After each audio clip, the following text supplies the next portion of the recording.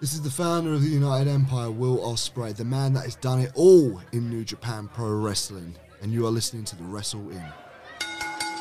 Good morning, good afternoon, good evening, Ohio, konnichiwa, konbanwa, and welcome to Noob Japan. This is a Wrestle-In podcast where we explore the world of Japanese pro wrestling, one wrestler at a time, through the lens of an enthusiast and a noob. As always, I'm your host, Kieran RH, and I'm actually going to be playing the role of the enthusiast for a change. I know it's been a while, I've always been the noob, seemingly. Joining me as the somewhat noob is NK at NK Preach on Twitter. NK is part of probably the best wrestling podcast show, the best wrestling podcast, best wrestling show in the UK, Wresthings. Check them out on Twitter at Wresthings, which is WRESTHINGS. Subscribe to them on YouTube, subscribe to them wherever you listen to podcasts. They've got so much fucking original content. It's all got amazing top quality production and value. I've been on Wrestlings before. I listen regularly. I know that I can't do a better introduction for NK than he can actually do for himself because they all do their own introductions on the show. I went on and I was far too unprepared for it. NK, I've tried to do a little introduction for you, but please introduce yourself like you do on Wrestlings. Yo, people, it's your boy NK, aka the man of the hour, too sweet to be sour, aka the Hood Japanese correspondent, aka the CEO, the president, the commissioner of the TDM Tokyo Dome Merchants. It's a pleasure to be here, bro. Been a big fan of New Japan. And yeah, man, let's get it cracking, man. I'm excited, man. I might need you guys to all do a little thing for me so that I've got a better intro for myself next time you guys are recording. We could sort it out, man. We can sort it out. I want to talk wrestlings for a minute because before we get into talking about Hiroshi Tanahashi, because like I said, I didn't say that to boost your ego, to be kind. I do think the Wrestlings crew are putting out some of the best wrestling content, not only in the UK but across the world. It's all positive, it's all hyped, it's all fun and exciting. You know, you had Will Ospreay in the studio, you had Gabriel Kidd, you've got guys from the independent UK scene all the time. Please tell the listeners what Wrestlings is all about and why they should be checking it out, because it fucking rules. Yeah, man. Wrestling's, our slogan is by the mandem, for the mandem. We wanted to give an authentic take on wrestling, by the mandem, and more specifically we talk about representation. Representation is important within the wrestling community, and we felt like, young black boys, from London, weren't really involved in the podcasting scene, in the wrestling podcasting scene. So we just came together and said, you know what, we're gonna be that voice. And then we're gonna, fly the flag to show that, not all wrestling fans, look a certain type of way. Yes, there are black wrestling fans, there are wrestling fans that grew up in a certain environment, there are wrestling fans of all walks of life, and we all love wrestling just the same, and we all know our stuff. You know what I'm saying? So and we just wanted to have fun with the podcast as well. We all know our stuff and we all can debate wrestling here and there, but we just want to have fun. We want to bring the fun back into the community. The wrestling community can be toxic at times, it could be divisive at times. We just want to build a platform where we can bring people together of all walks of life. And it's we're gonna have fun talking wrestling. It don't need to be tribalism stuff all the time, even though we do have our moments on the podcast. It's all love at the end of the day. You know what I'm saying? That we're here to build a community of people who love and enjoy wrestling. And yeah, man, that's what wrestling is about. It's by the mandem, for the mandem. And the mandem is anyone, you know what I'm saying? Anyone who's willing to come on the platform and have a good time or watch the show and just enjoy yourself. You don't take yourself too seriously. You just love wrestling because wrestling is awesome. I mean, I grew up Southeast London. I know exactly what you're talking about. I know that the energy level you guys bring, I'm used to from, going to secondary school, half my year group being from Nigeria. We'd play Nigeria versus the rest of the world in football, and it'd be balanced teams, the energy level you guys bring there's nobody else in the wrestling community that can match your energy level. If people from across the world listen to this podcast, if you don't know what I'm talking about or what NK is talking about, just take the time to check it out. It's infectious. I listen. I don't give a shit about WWE. I haven't watched WWE in years, but when you guys are talking about it, I listen just because it's so engaging. It's so infectious. The energy is just unbelievable. There's nothing like it. At Rest Things on Twitter. Please check them out. But this episode is all about Hiroshi Tanahashi, the ace, the once in a century talent, the GOAT. NK, you hit me up and you said you wanted to come on to talk about Tanahashi, to learn a bit more about Tanahashi. Why did you pick Tanahashi specifically? Because Tanahashi is, like you said, he's considered the GOAT, he's considered the ace. And then if I'll get into like my journey with New Japan, I started New Japan at Wrestle Kingdom 10. I'd watched a few things here and there. I'd watched like AJ versus Okada, but out of context. I watched a few G1s out of context, but Wrestle Kingdom 10 was the first New Japan show that I watched, with a full understanding. Okay, this is the storyline and this is, what's going on. And obviously, Wrestle Kingdom 10 was like Okada's crowning moment over Tanahashi, and then the moment where the torch was kind of passed from Tanahashi to Okada. So my New Japan journey, like my guy has been Okada in terms of like the top of the company. So when people, and obviously Tanahashi's had great performances even after Wrestle Kingdom 10, but when people talk about Tanahashi being the GOAT, being the ace, being the guy who carried New Japan on his back, it's like I didn't experience that because I joined New Japan where the torch was being passed. So I was always curious to see like, okay, what was it about Tanahashi? Like obviously he's put on spectacular performances and I've gone back and watched matches, but I'd love to talk to somebody, who, really has the full context of why Tanahashi is amazing, why he's the GOAT, why he's, heralded so high. I mean, I'm only got one Wrestle Kingdom on you. I started around Wrestle Kingdom 9, man. But of course, I New Japan is what I love. I've gone back. I've watched lots, read lots, studied lots. So hopefully I can give that to you. But before we get into it, obviously on Noob Japan, we have the 10-star noob rating system. We're going to see how much knowledge the noob has about the wrestler we're talking about.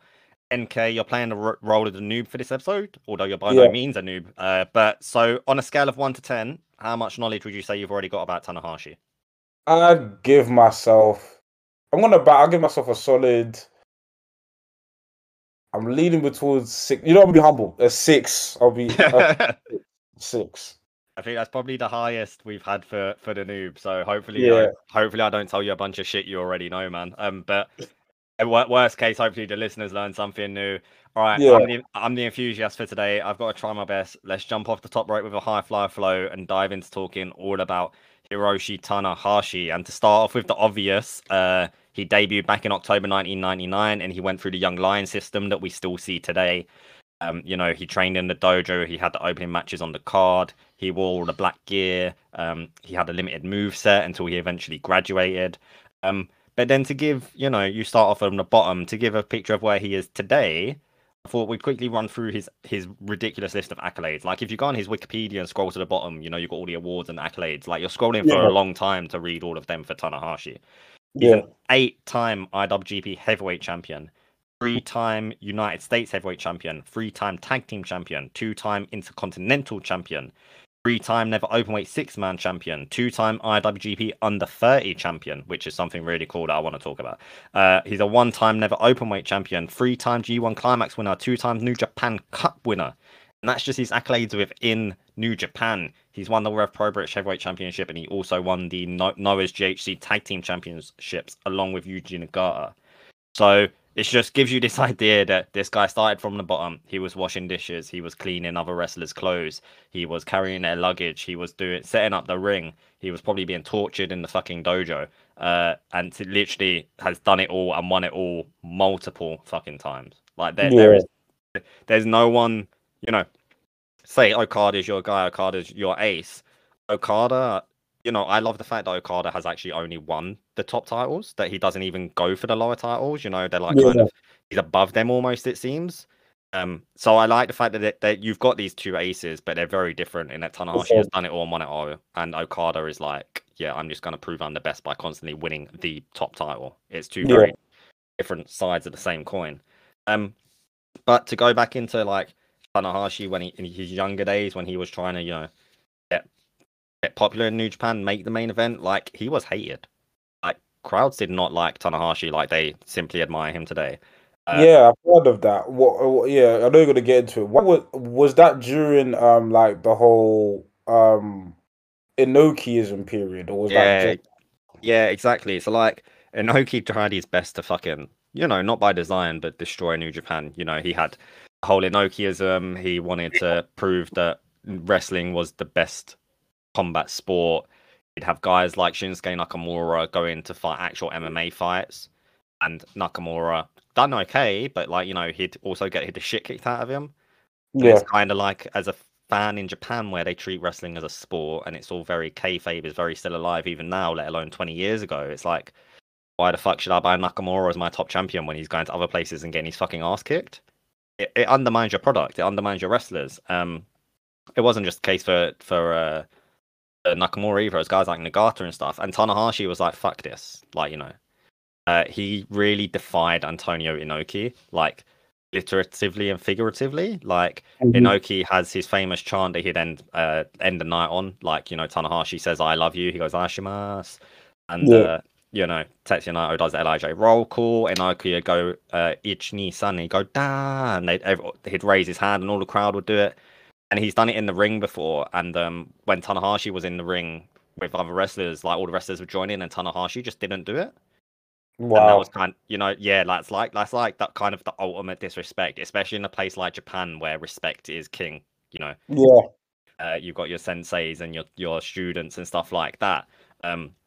Yeah, he just straight up refused to do it. And without Tanahashi kind of taking that stand, he just put his nose to the floor. He just worked and worked and worked. He tried to put on the best matches he could. He was young. He had this great rivalry with Nakamura because they I've got it in my notes somewhere. I've got so many fucking notes, man. But like, they headlined the Tokyo Dome when they were super young, Nakamura and Tanahashi. God, I don't know Really? where. What was this is before it was called Wrestle Kingdom. Yeah, exactly. Yeah. I can't remember if it was January 4th or not. Literally, I got like 4 pages of notes, man. But yeah. Here we go. So Nakamura was 24 and Tanahashi was 29. And they main evented the Tokyo Dome, and there wasn't a lot of build to it. It was their first ever singles match too, and it was for Against each other. Yep, yeah, Wow. and it was for the IWGP Under 30 Championship, which is something Tanahashi introduced. So it's the fact that the company's kind of they're putting everything they can on the back of Tanahashi, on the back of Nakamura. And as well, it was meant to be on the back of Shibata because they were the 3 new Musketeers. They was called as a reference to the original 3 Musketeers: Shinya Hashimoto, Keiji Muto, and Masahiro Chono. And then Shibata was like, "No thanks, I'm out of here." And Shibata fucked off and left. Obviously, didn't he do like tours in like Noah or around Japan? Yeah, so Shibata was he wrestled in Noah a little bit. He created kind of his own promotion called Big Mouth Loud. But mostly he went to MMA because he wanted to just be a legit fighter. He had some success. I don't think he had a great record. Eventually he came back to New Japan, and obviously all the wrestlers were like, "Fuck this guy." Like Tanahashi was seething. Like they had a great match. It got the big 5 stars from Dave Meltzer when Shibata returned and everything. Because Tanahashi legitimately hated this guy. Like the company's struggling, Tanahashi's doing everything he can to help this company survive. And Shibata, who the company has pinned a lot on as well as a new 3 Musketeer, takes his ball and fucks off home. Like Tanahashi's pissed. Like they're great friends now. You see it on social media and everything. They love each other. They're like brothers. But it was legitimately Tanahashi had big issues with Shibata once upon a time. Wow. Yeah, like Tanahashi didn't necessarily endear himself to a crowd that was used to Inoki, that was used to Yuji Nagata, who was the top guy at the time, that had the longest reign with the title at the time. Nagata is just this badass. He's going to kick the shit out of you. He's going to get bloody. He's going to fight. And then Tanahashi comes along, and he's a pretty boy. He's got this long flowing hair. He's got this great body. He's doing kind of more extravagant moves, like something like the sling blade, like Nagata would just be he'd be suplexing people, he'd be kicking them in the face, and then he starts a catchphrase. Like I said, he says "I love you," which is Aishimasu. It's like, okay, this is a very serious sport here. The fans are thinking like, why the fuck is this guy saying "I love you"? Like that's cringe as fuck. That's weird as fuck. Yeah. But, you know, credit to Tanahashi. It's now his catchphrase, and every fucking one of us join in with if you're in the audience when he does it at the end of a show. Absolutely. Yeah, like people recall, like say it was the New Japan Dark Ages because they weren't the most like today. Number one in Japan is easily New Japan. There's everyone's fighting for second place. And it's true that Tanahashi did bring them out of the Dark Ages. They couldn't draw big crowds. Noah was the hottest ticket in the country. You had Kenta Kobashi leading the helm. Misawa was obviously still going strong. Kenta was on the up. And yeah, it was really just through grit and determination, that eventually he was able to make the company like. There's this great series on the New Japan website called Aces High, and he's literally just recording his entire career from day one to the current day. It's all in English, obviously. It's so insightful. He'll say how he would like be at a venue and there'd be 300 people here, 200 people, and he'd say at the end of the show, "It's my aim to get this venue filled up." And then slowly but surely, he'd come back every year. There'd be another 100, and there'd be another 100, and he could literally see that he was making a difference. Yeah. And eventually he of course won the top title for the first of 8 times. But it wasn't in the way he would have wanted. He was meant to face Brock Lesnar, who was the champion at the time. And Lesnar had issues with pay, contract issues, and I don't know if anyone knows 100% what the issue is, but basically it was kind of young Brock being Brock. And he held the title hostage essentially, and he went home with the title at the airport. I think does Brock Lesnar have a biography? I think he did. I'm sure I've seen it in someone's book where apparently New Japan sent some wrestlers to try stop Brock at the airport and get the title back. It obviously didn't happen. So Tanahashi was set to face Brock. Title doesn't exist. They held a tournament. Tanahashi made the finals against Giant Bernard, Prince Albert, Lord Tensai, Matt. What the fuck's his name in NXT now? Matt Bloom, trainer. And Tanahashi won, and that's how he got his first title. And then he's off to the races from there. Yeah.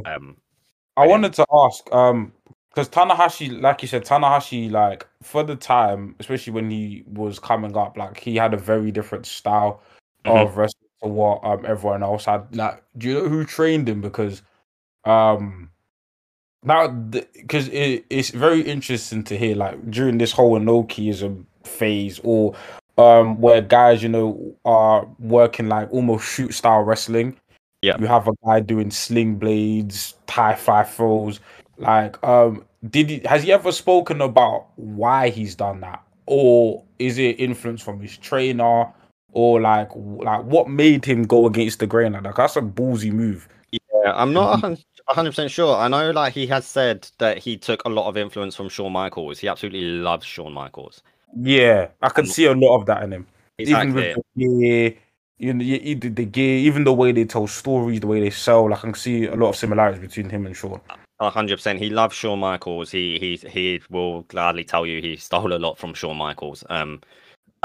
He also, like with the high fly flow, he took the inspiration from Eddie Guerrero with a frog splash for that. And he wrestled Kurt Angle for the title as well at some point, and defeated Kurt Angle. And he heaps praise on Kurt Angle. Says he's probably the best. Like there's no one else like him. The way he can go in the ring.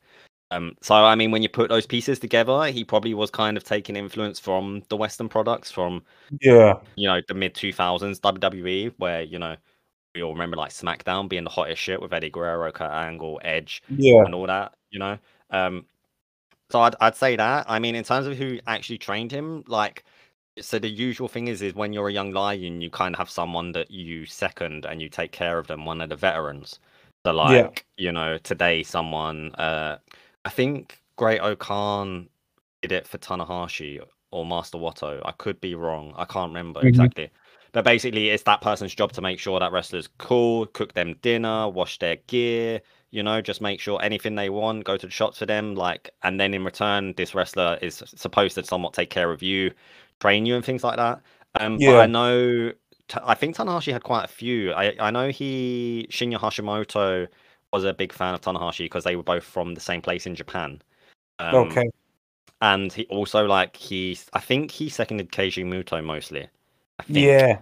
Yeah, because I heard about that as well, just in terms of like the mentorship, and then obviously I think you'll get to it later. But I heard um um Tanahashi and Keiji Muto had like a really big match at like one of the first couple Wrestle Kingdoms. I'm not sure which one, but yeah, I heard like Tana and Keiji had a big match, and it was kind of like not a passing of the torch thing, but like more so like, okay, this is like the star of the past, and Tanahashi's the star of today. Yeah, no, you're 100% on money. Wrestle Kingdom 3 it was, which was back in like 2009. Keiji Muto enters as the heavyweight champion, and Tanahashi defeats him to win the title. I'm not 100% here. I think Muto was maybe even not with New Japan at the time, because I know around that time he was wrestling with All Japan. So Okay. it may have even been as well that Tanahashi was bringing the title back home for more emphasis. You know, like, this is your fucking guy. Like, he's your New Japan hero now. He's beaten the outsider, which, you know, that's on the opposite side of things. Tanahashi entered All Japan's Champion Carnival, which is their version of the G1 Climax, like their summer tournament, their N1 Victory, G1 Climax, whatever you want to call it. And he was in that as a heel because he was the outsider. There's this New Japan guy coming into All Japan. Fuck this guy. And he was put in like the block of death. And he God damn it, where is it in my goddamn notes? I can't remember who's in it. Muto was in it. Basically, it was all these it was the top guys of All Japan, and I know I've got it written down somewhere. But Muto was in it and stuff, and basically he went through the block and he didn't lose. He drew 2 matches, he won 3 or 4, and he made the final. And then he lost in the final to Suwama. Here he is. He's in the same block as Toshiaki Kawada, Keiji Muto, Satoshi Kojima, who we know as New Japan, but he was a big All Japan guy for a long time. And Teo Kei, he won 2 matches, drew 2 to win the block. He went undefeated in All Japan. And then Suwama was the All Japan hero who stopped this outsider. But that's the great thing about Tanahashi when you watch him in the ring. He doesn't do it so much anymore just because he is universally adored. He knows how to play to the crowd like no one else. Like, he can just switch on a dime to being a dick, to being a heel, if he knows that the crowd are just so much more in someone else's corner. Like, he's done it in matches versus Okada before. Like, he'll do I think it was the King of Pro Wrestling one where like he does a really fucking smug air guitar and stuff, and he is mercilessly beating on Okada's arm so that he can't use the Rainmaker. And you know, that's Tanahashi at the height of his popularity as well, and he's making this crowd just boo the fuck out of him. Like, imagine, I don't know who I could compare that to in the West, because you've got a guy like John Cena who was always like, you know, he had his fans, but he certainly had his critics as well. To just have your top babyface to just be able to switch on a dime like that to make people boo him mid-match, like, there's no one else that can do shit like that. Like, he is unbelievable. And like mentioning John Cena, and you see it on Twitter all the time. Someone will say, "Oh, who's Tanahashi?" and someone will be like, "Oh, he's like New Japan's John Cena," and it's like, that's really underselling it, man. Like, I guess it's a way, because even I have this because I had a conversation on wrestlings as well, where I was doing what you were doing. I was trying to sell Tanahashi, and it was kind of like, you kind of got of like, the reason why people do that, and even though it's not an apt comparison, it's just, there's nothing like Tanahashi out there. Like, there's nothing like him. So you kind of got to do.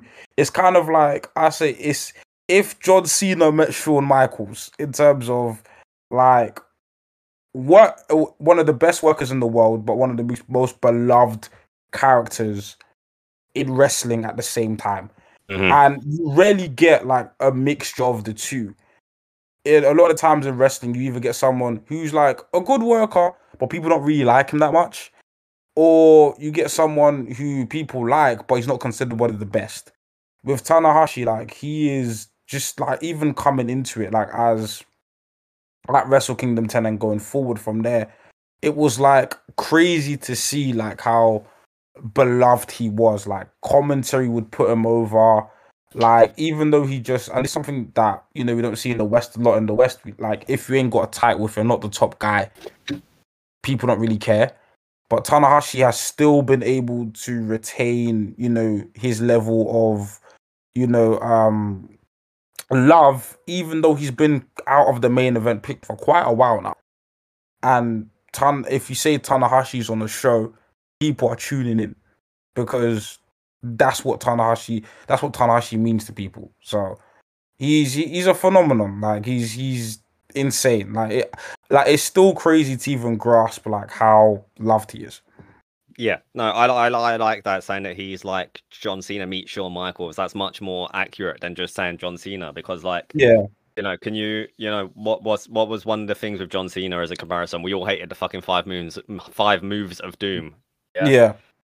What's quite interesting is that Tanahashi has like not the greatest moveset in the world. It's like 20 years ago, sure, 15 years ago, like we said, no one in New Japan was doing the high fly flows, doing the sling blades, you know, do it and stuff like that. But in the modern era, not so much. You know, he has 20 Dragon Screw leg whips a match.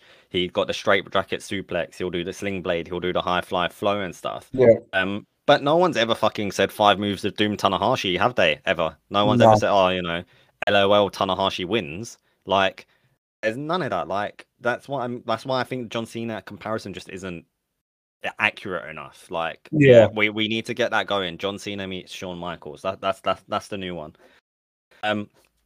As well, like, to get into more the last few years, you know, everyone talks about Okada's record-breaking reign as the IWGP Heavyweight Champion. You know, 12 defenses across 720 days, every match just a banger until he eventually lost it to Kenny Omega. But the record he beat to get to that, to hold the record that he now holds, was Tanahashi's. Tanahashi previously held the record with 11 defenses. It's quite interesting though, he had those 11 defenses over 404 days. So he had one defense less than Okada, but in 300 less days. So, you know, he was working a lot more hectic schedule than Okada was. So, you know, before Okada came along, Tanahashi was the greatest IWGP Heavyweight Champion ever. You could still say he is. He's held the title 8 times, which is more than anyone else. And yeah, so, and given the title has now been combined into this IWGP World Heavyweight title, no one's ever likely to beat Tanahashi's record. You know, we can dream. Maybe the title will come back one day. Hopefully, with good design. It is as well, and to that extent, you say, you know, Okada came in, you had that passing of the torch, and he was the new ace, and then he beats Tanahashi's record. Tanahashi was at war with the third generation. He was at war with, you know, Yuji Nagata, Satoshi Kojima, Tenzan, Nakanishi, all those guys. And it was, he kind of had that passing the torch against Muto, like you said, but he's talked about how difficult it was to face guys like Nagata because they wouldn't give you anything. They made you earn it. Like, they would make it really difficult to just get out of headlocks and simple things like that. Like, he really had to fight and claw because they were kind of like, well, who's this young upstart? You know, I'm the champion. He's talked about in this Ace, a lot of this stuff is coming from this Aces High thing that I mentioned on New Japan website.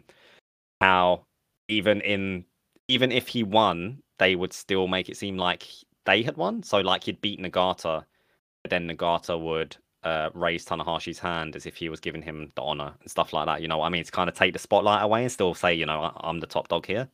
Because again, the record that Tanahashi beat to hold the record as best champion was Nagata's. So you had Tanahashi beating the third generation's record and then Okada beating Tanahashi's record. But he had so many bangers, like, as well. Like, I know there's kind of, from the one that kind of kickstarted it seems, is like the 2012 King of Pro Wrestling match with Minoru Suzuki that everyone talks about. The one where he like he barely attempted and he pins. I haven't watched that match yet, but like, people talk about like he barely attempted and he pins. I don't know if he does. It might. I've not watched it for a long time. I think it might be that the only pinfall in the match is the winning pin. Oh wow! And if I'm right as well, they never leave the ring. Like, Jon Moxley fucking loves this match. Jon Moxley said years ago he's watched this match hundreds of times. It like made him a much bigger fan of New Japan than he was. Like, he credits this match for a lot of his love of New Japan, and his love of Tanahashi and Minoru Suzuki as well, I guess. But yeah, like, he really had to fight against the third generation because Yuji Nagata was not giving him anything. And to, you know, talking about his accolade, his title wins his accolades. He's obviously won lots of awards as well.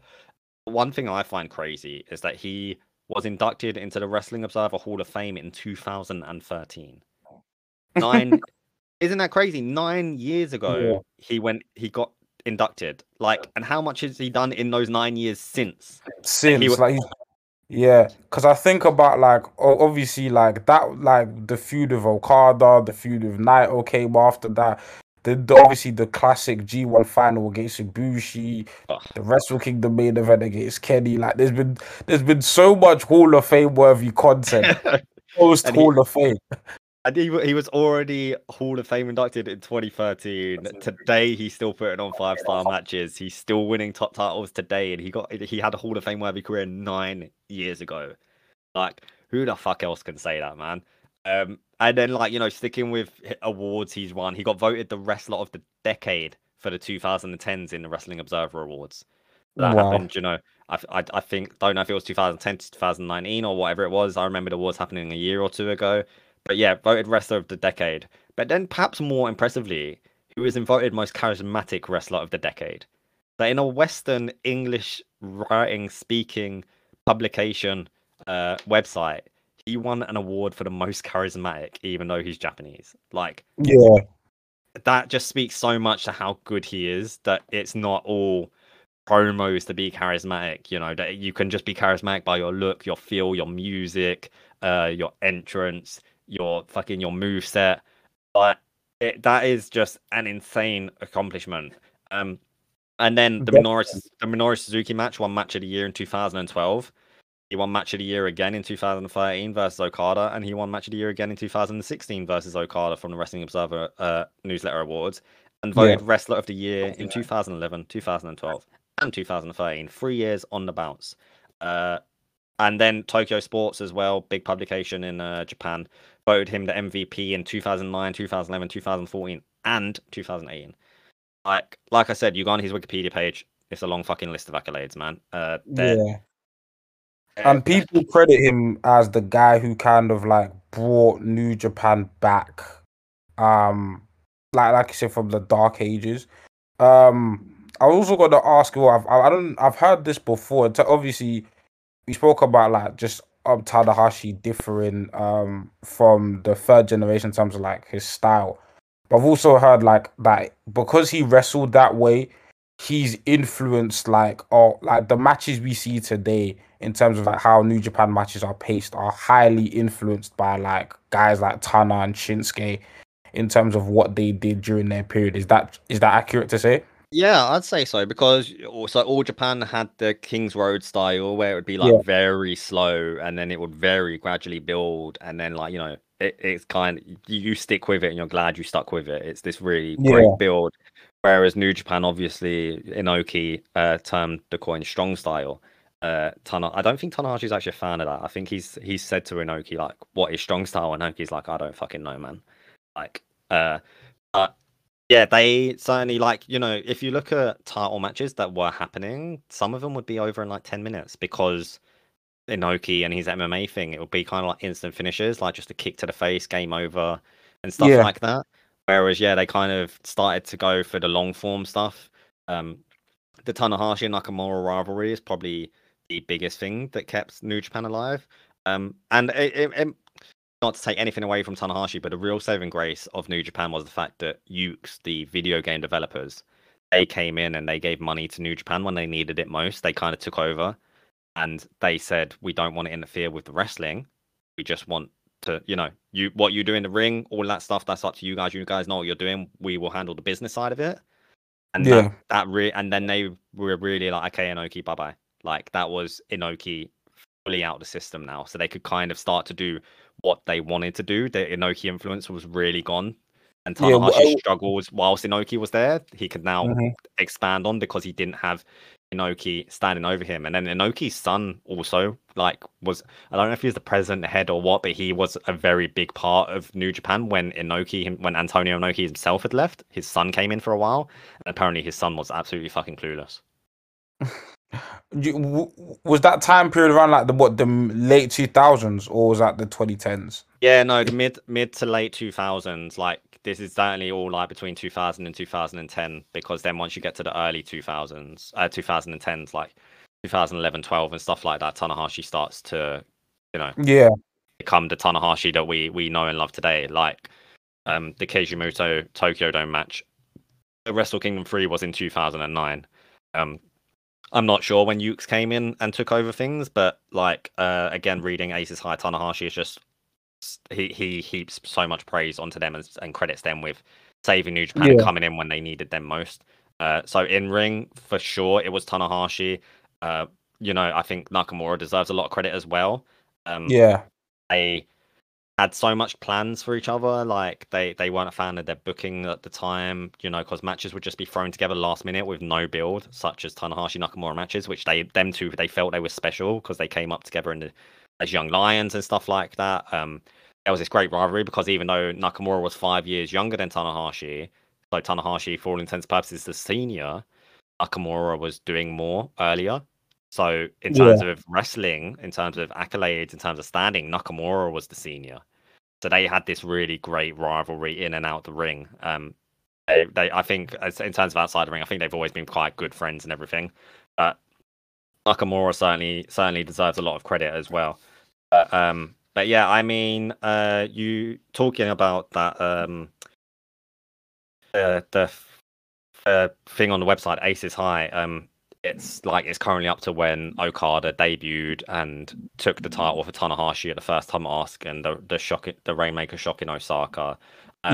He gives his thought on so much, like he buries Yoshitatsu. It's really fucking funny. He's he says how like Yoshitatsu was just, even though he hadn't accomplished anything, he always felt like he was better than everyone else. And that he felt he had this great rivalry with Nakamura, and Nakamura just never paid Yoshitatsu any fucking attention. Like he did not care about Yoshitatsu in the slightest. I mean, to be fair, he went and got pretty popular in WWE for a set time, didn't he, Yoshitatsu? But like I said, he talks about the Eddie Guerrero influence, the dislike for Brock Lesnar, that he didn't like the way he would just batter his opponents. You never got to see anything from his opponents. It was just Brock Lesnar. Really admiring Shawn Michaels' work, being a fan of Kurt Angle, his life in the dojo, how his trainer, whoever he was looking after him, would take him out occasionally for meals and stuff like that. There's lots of really sweet stories. His thoughts on Shibata leaving and then coming back, and the feud they had, how he felt wrestling Mitsuharu Misawa and Kenta Kobashi.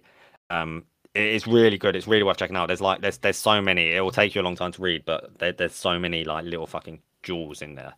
And one thing I want to mention is that Tanahashi. Oh wait, you know what? There's one thing back in from 2002 I want to mention. Tell me if you know about this. That Tanahashi got stabbed. No. No. Inform me. So back in 2002, the reports go, he tried to end his relationship with his girlfriend at the time, and she was a news reporter for TV Asahi. And she didn't take the breakup very well, so she stabbed him twice. Wow. The story further goes that he got on his bike to leave the scene. I don't know if it's a bicycle or a moped. I'm leaning towards bicycle. And he still had the knife in him, so he's just cycling down the street with a knife sticking out of him. And it because of what it was, because it was a news reporter for TV Asahi, and it was this pro wrestler who, granted, New Japan wasn't very popular then, but pro wrestling's always been a big deal in Japan. It got loads of fucking coverage, obviously, and it kind of really helped Tanahashi. In a backwards way, it made his rise to popularity quicker because he was now this known public face outside of wrestling. Like, oh, that's the guy that got stabbed by a fucking news reporter. That is insane. It is the Japanese wrestlers keep their lives very private, obviously. Yes. I only found out a couple of years ago, Tanahashi has at least one child. He might have two. I'm not entirely sure. Yeah. He's married and everything. It's not like, he's not going to be posting on Instagram about it. Yeah, because I remember I knew Japanese wrestlers were private because there was a funny clip of Okada's wife talking about him on a TV show. Mm-hmm. And I think they posted a photo of their wedding, and there was loads of New Japan wrestlers, and they just blurred all their faces. There was a clip of Okada's wedding, and then you just see a ton of wrestlers. They say there was New Japan talent, but their faces were all blurred, and it's I think Japanese culture as a whole is a lot more reserved. Yes. In general, but then also when you add wrestling on top of it, because they're very big on like maintaining some kayfabe and all that type of stuff. So yeah, I can imagine why like that story getting out would be a problem. Yeah, no, very much so. Like it's kayfabe is so real over there. Like the good wrestlers won't be on a bus with the bad wrestlers. You'll never catch, Minoru Suzuki hanging out with anyone outside of Suzuki-gun. You will never see Tanahashi hanging out with Jay White. They very much hold it to a much higher degree, and it's better for it, quite frankly. But as well, speaking of his rise in popularity and stuff, he was the star of a movie called My Dad is a Heel Wrestler. I don't know if you know about this or have seen it. No, I haven't seen it, no. It only came out a few years ago. I think it was on New Japan World. I don't know if it still is. I think it might be a limited time thing. But the idea, there's tons of New Japan wrestlers in it. The idea is that Tanahashi is this heel wrestler, and called Cockroach Mask, and he's trying to capture his former glory, like before he got injured and had to come back and play a heel and everything. Yeah. And his young son finds out that his dad is this Cockroach Mask, and he's devastated because his dad is like the worst wrestler. Like he gets out the spray cans and he sprays people in the face every match and hits them with garbage cans. Like he's just the worst of the worst heel. And like, his son is in school and he's like, because he's so excited, he tells everyone his dad's a wrestler, and then he finds out who he is and he lies about who his dad is and stuff. It's really fucking wholesome and cute, because it's like Tanahashi trying to, he gets into their version of the G1 in this film, sorry. And he like just wants to do good for his kid and everything, and show him that he can be more than just Cockroach Mask. Yeah. Okada's in it, and he's their champion, and he's called Dragon George, and there's loads of New Japan wrestlers in it. It's really fun. It's worth checking out. Like Naito has a little cameo. So usually we wrap things up where enthusiasts suggest a single match to check out about the wrestler we're talking about. Fuck that. This is Hiroshi Tanahashi. Like, we could do an entire podcast. Exactly. We could do an entire podcast where we just talk about his match with fucking Minoru Suzuki and King of Pro Wrestling. Like, we're doing multiple matches. Rivalries. You have so many rivalries where it's like, forget about recommending the match. Like it's hard to even recommend a single rivalry, because you got Nakamura, you got Suzuki, you got Naito, you got Okada.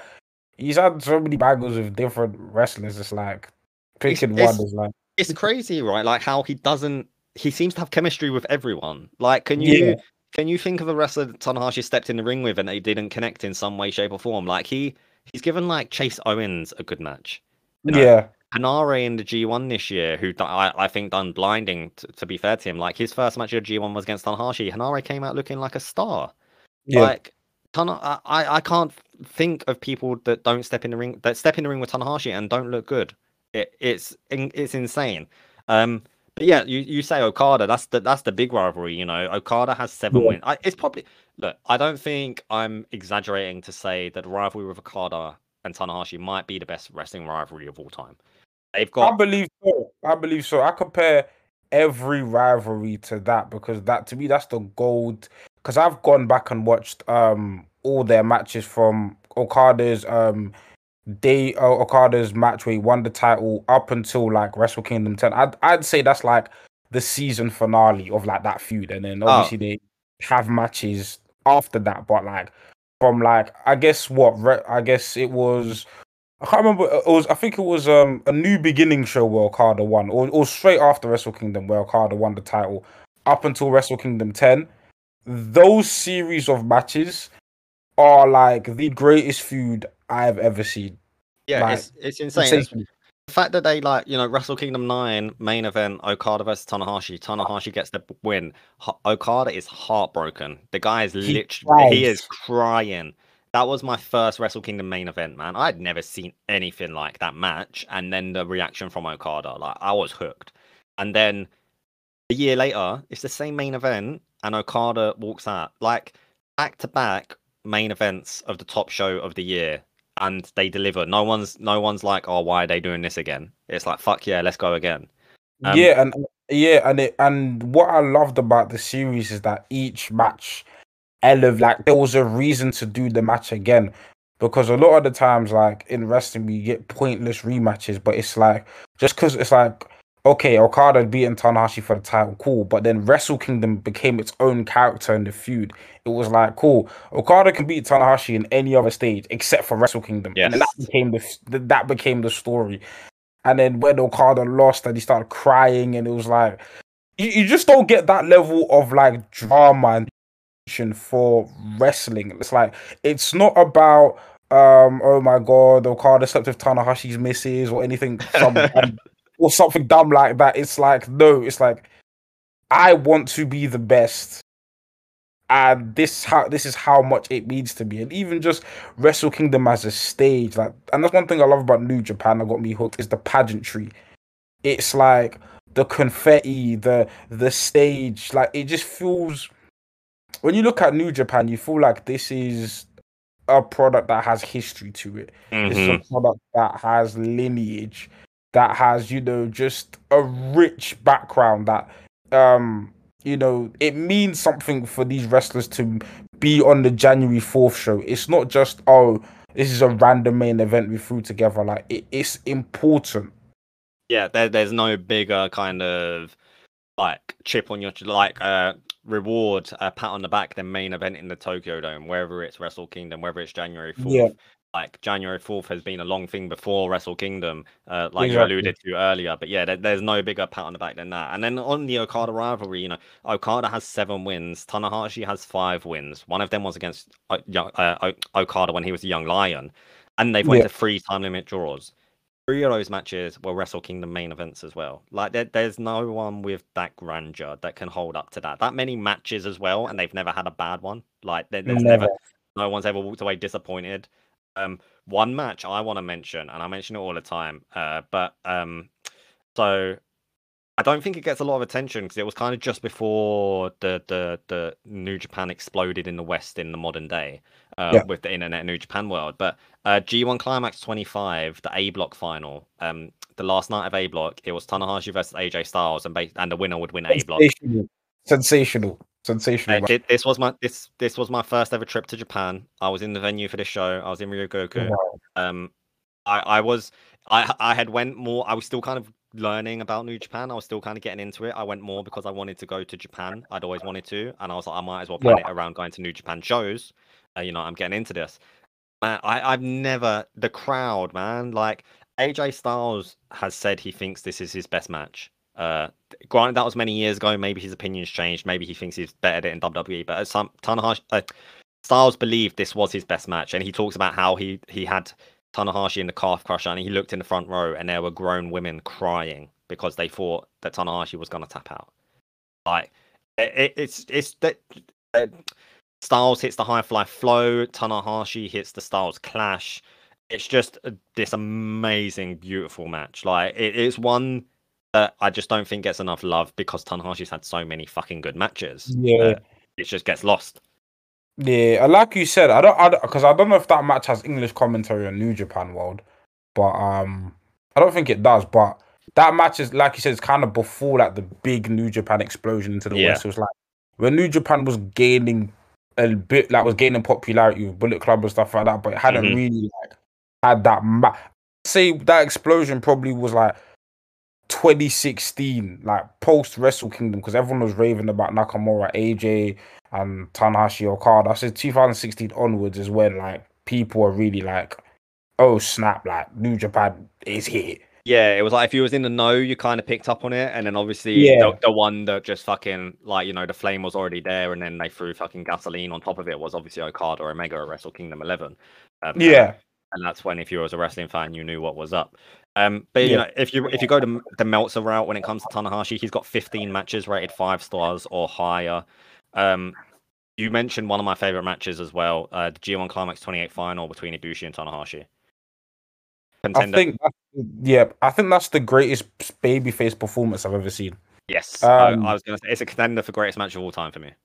Yeah, I think that's like I look at that like when people say what's like the greatest performance from a babyface, it's that match is like wrestling at its simplest.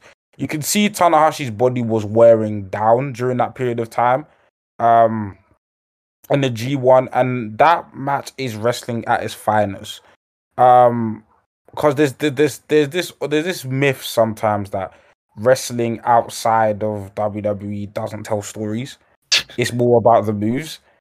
And it's like this match is the perfect story, and it's the perfect way to book a babyface in a match. And just the raw emotion Tanahashi brought out in the match. You had grown women crying at the end of the match. And then the moment, I'll never forget the spot where like Ibushi's got Tanahashi backed up into the corner, he's slapping him, and then Tanahashi's like charging up. Yes. Yeah. Oh, just the pure emotion from that. Yeah, that's like when I think of all-time babyface performances and why is Tanahashi like one of the greatest like wrestlers of all time is because there's not many people in the world that can bring out emotion like you. Like a lot of people, athleticism is amazing. It should never be discredited, but Tanahashi just gets it. He just understands how to make you feel something. Yeah, I mean, to go back as well for like some older matches, I mentioned his All Japan match with Suwama, where he made the final of the Champion Carnival and he's playing a heel. That's an amazing match where, Tanahashi is being the dick. He's playing up to the crowd because he knows he's in enemy territory. And it just makes Suwama's win all the more bigger. Within New Japan as well, I love, I can't remember the date or anything, but he's got this match with Kojima. I think it might be a G1 final and Tanahashi loses. But the finish is... you either think it's the greatest thing ever or it's just really fucking stupid. But Tanahashi is like kind of standing on the ropes but in the middle, and Kojima hits him with a huge lariat from the outside, like he's standing on the apron, and Tanahashi does this huge flip off the middle rope and lands in the ring. And it's like proper really stupid, but it's really overkill as well, and it's a really fucking cool moment. And basically if you look up any match that Tanahashi's had with Nagata back in like the late 2000s and the late 2000s, early 2000s and 10s, you're gonna get like at least a 4-star banger. They had some great matches in 2007. They had some more in like 2011. Like I said, Tanahashi doesn't have bad matches, man. He's got so many good ones with Nakamura as well. The G1 Climax 25 final, a couple of days after the AJ Styles match. Is another great one. That was kind of Nakamura's. It was his last G1 match because the following year he left for New Japan. Left for New Japan. I wish he left for WWE. Yeah, I mean, I think. Oh, do you know what? As well, it's worth mentioning his fucking matches in the year 2022 because we're going back to 2007. We're talking about G1. We're talking about Okada. It's 2022, and this man is still putting on bangers. Like he had 2 matches with Shingo last year.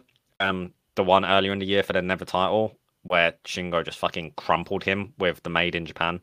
Or the last of Dragon, like Jesus, that was amazing. They had the match in the Tokyo Dome where Tanahashi steps in at the last minute. Earlier this year, a match that's just been forgotten because every year it happens. The matches that happen earlier in the year just get a bit forgotten because there's so much fucking good wrestling in the world now. Yeah. His match with Tomohiro Ishii for the vacant IWGP US Heavyweight Championship. Earlier in 2022, man. Tanahashi pulled out a brainbuster. I've never seen Tanahashi pull out a brainbuster, and it was perfect. It was, yeah. I think was that the same match that happened in the US, or was that a different one? No, I don't know that happened in the US. I don't think it did anyway. Yeah, because I know he had a match with Ishii that happened in the US that I watched this year, which was also incredible as well. But I know this one was for the title because it was meant to be Ospreay versus Tanahashi, and Ospreay had the kidney infection, I think it was. Okay. Yeah, no, this was, I've just googled it. It was a wrestling Don Taco in the Fukuoka Dome. Like, goddamn, that fucking ruled. Like, and I love Tanahashi as well. Do you know what? As well, he's such a good guy to meet. Like I've met him many times, thankfully, luckily, because of Rev Pro and things like that. I got him to sign my G1 Climax 25 ticket one day because he won the final. And I've given him the ticket, and he was like, "Did I win this one?" And I was like, "Yeah." I was like, "Yeah, you won G1 Climax 25, Tanahashi." And he's like, "Oh yeah, good." He's got a pretty good grasp of the English language. He's so kind and sweet to me. Like you see it from the video stuff they do anyway. Like when you do TV shows and everything. He's such a fucking good dude. But yeah, I think this is I don't. This might be the one that I've spoken the longest about someone. I could speak forever about Tanahashi. But we need to put a plug on it at some point. NK, at the top of the podcast, you gave yourself a 6 on the knowledge of Tanahashi you had because you're very up to date with modern New Japan. You've been watching it for many years now. You appreciate the ace. You appreciate the GOAT. Yeah. You gave yourself a 6. What number would you give yourself now? I'll probably give myself like and I probably like an 8. I feel like just knowing like I like just knowing a few more of the finer details. Like I'd always heard about certain things, but just having things like crystallized and clarified for me. Okay, I'll probably give it a 7 because I think there's still more to know in terms of like going back and watching these matches. Like I never knew he wrestled in All Japan. I never knew that. But yeah, I'd probably give myself like a 7. Like after this, and I'm definitely like there's definitely matches I'm gonna go back and watch and like just even I didn't know Tanahashi had a book, so I'll probably like find a way to check that out. Yeah. It literally on New Japan website, njpw972.com. I think it comes out like once a month now. But yeah, it's called Aces High. It is really good. It takes like 2 minutes to read one, but obviously if you're gonna, there's a lot to go back from. But you're talking about his time in wrestling All Japan as well. Like I said at the top, he did have a brief stint with with Noah's tag team titles where he won them with Yuji Nagata. So he's competed in Noah a little bit as well, not much at all. Of course, that kind of came full circle when he teamed up with Okada and they faced Kaito Kiyomiya and Kijimoto at the Wrestle Kingdom 16 third show, like debacle, whatever the fuck you want to call that. Yeah, no, he's kind of done it. He certainly hasn't stepped out of New Japan much at all. I think he's had one match in DDT. I know he had a match against Konosuke Takeshita back in 2014. And it's a banger. It's a very young Takeshita. It's a kind of Tanahashi at his peak. And he shows up in DDT and like just fucking makes Takeshita look like a superstar as only Tanahashi can. That's one definitely worth checking out as well. But sweet 7. I'm happy with that. That's one of the highest scores we've had. Please, as I said at the top, follow NK on Twitter at NKPreach, NKPREACH, and also check out Wresthings at Wresthings, WRESTHINGS. Subscribe to them wherever you listen to podcasts. Subscribe to them on YouTube. You will not be disappointed. They're so passionate and engaging. So much fun at NKPreach at Wresthings. NK, thanks for joining me for this, man. This has been so much fun. No, it's been a pleasure, man. This podcast is part of the WrestleWin Network, along with Flight 5, the Ocean Cyclone Show, Provision, and Patreon exclusive podcasts Into the WrestleVerse, available at patreon.com/WrestleIn. You can sign up for just $1. If you enjoyed this or any of our podcasts, please subscribe, rate, and review. And if you have a wrestler you want covered on the show, drop me a tweet on Twitter at KieranRH93. That was Noob Japan. We are WrestleIn, and now we're out.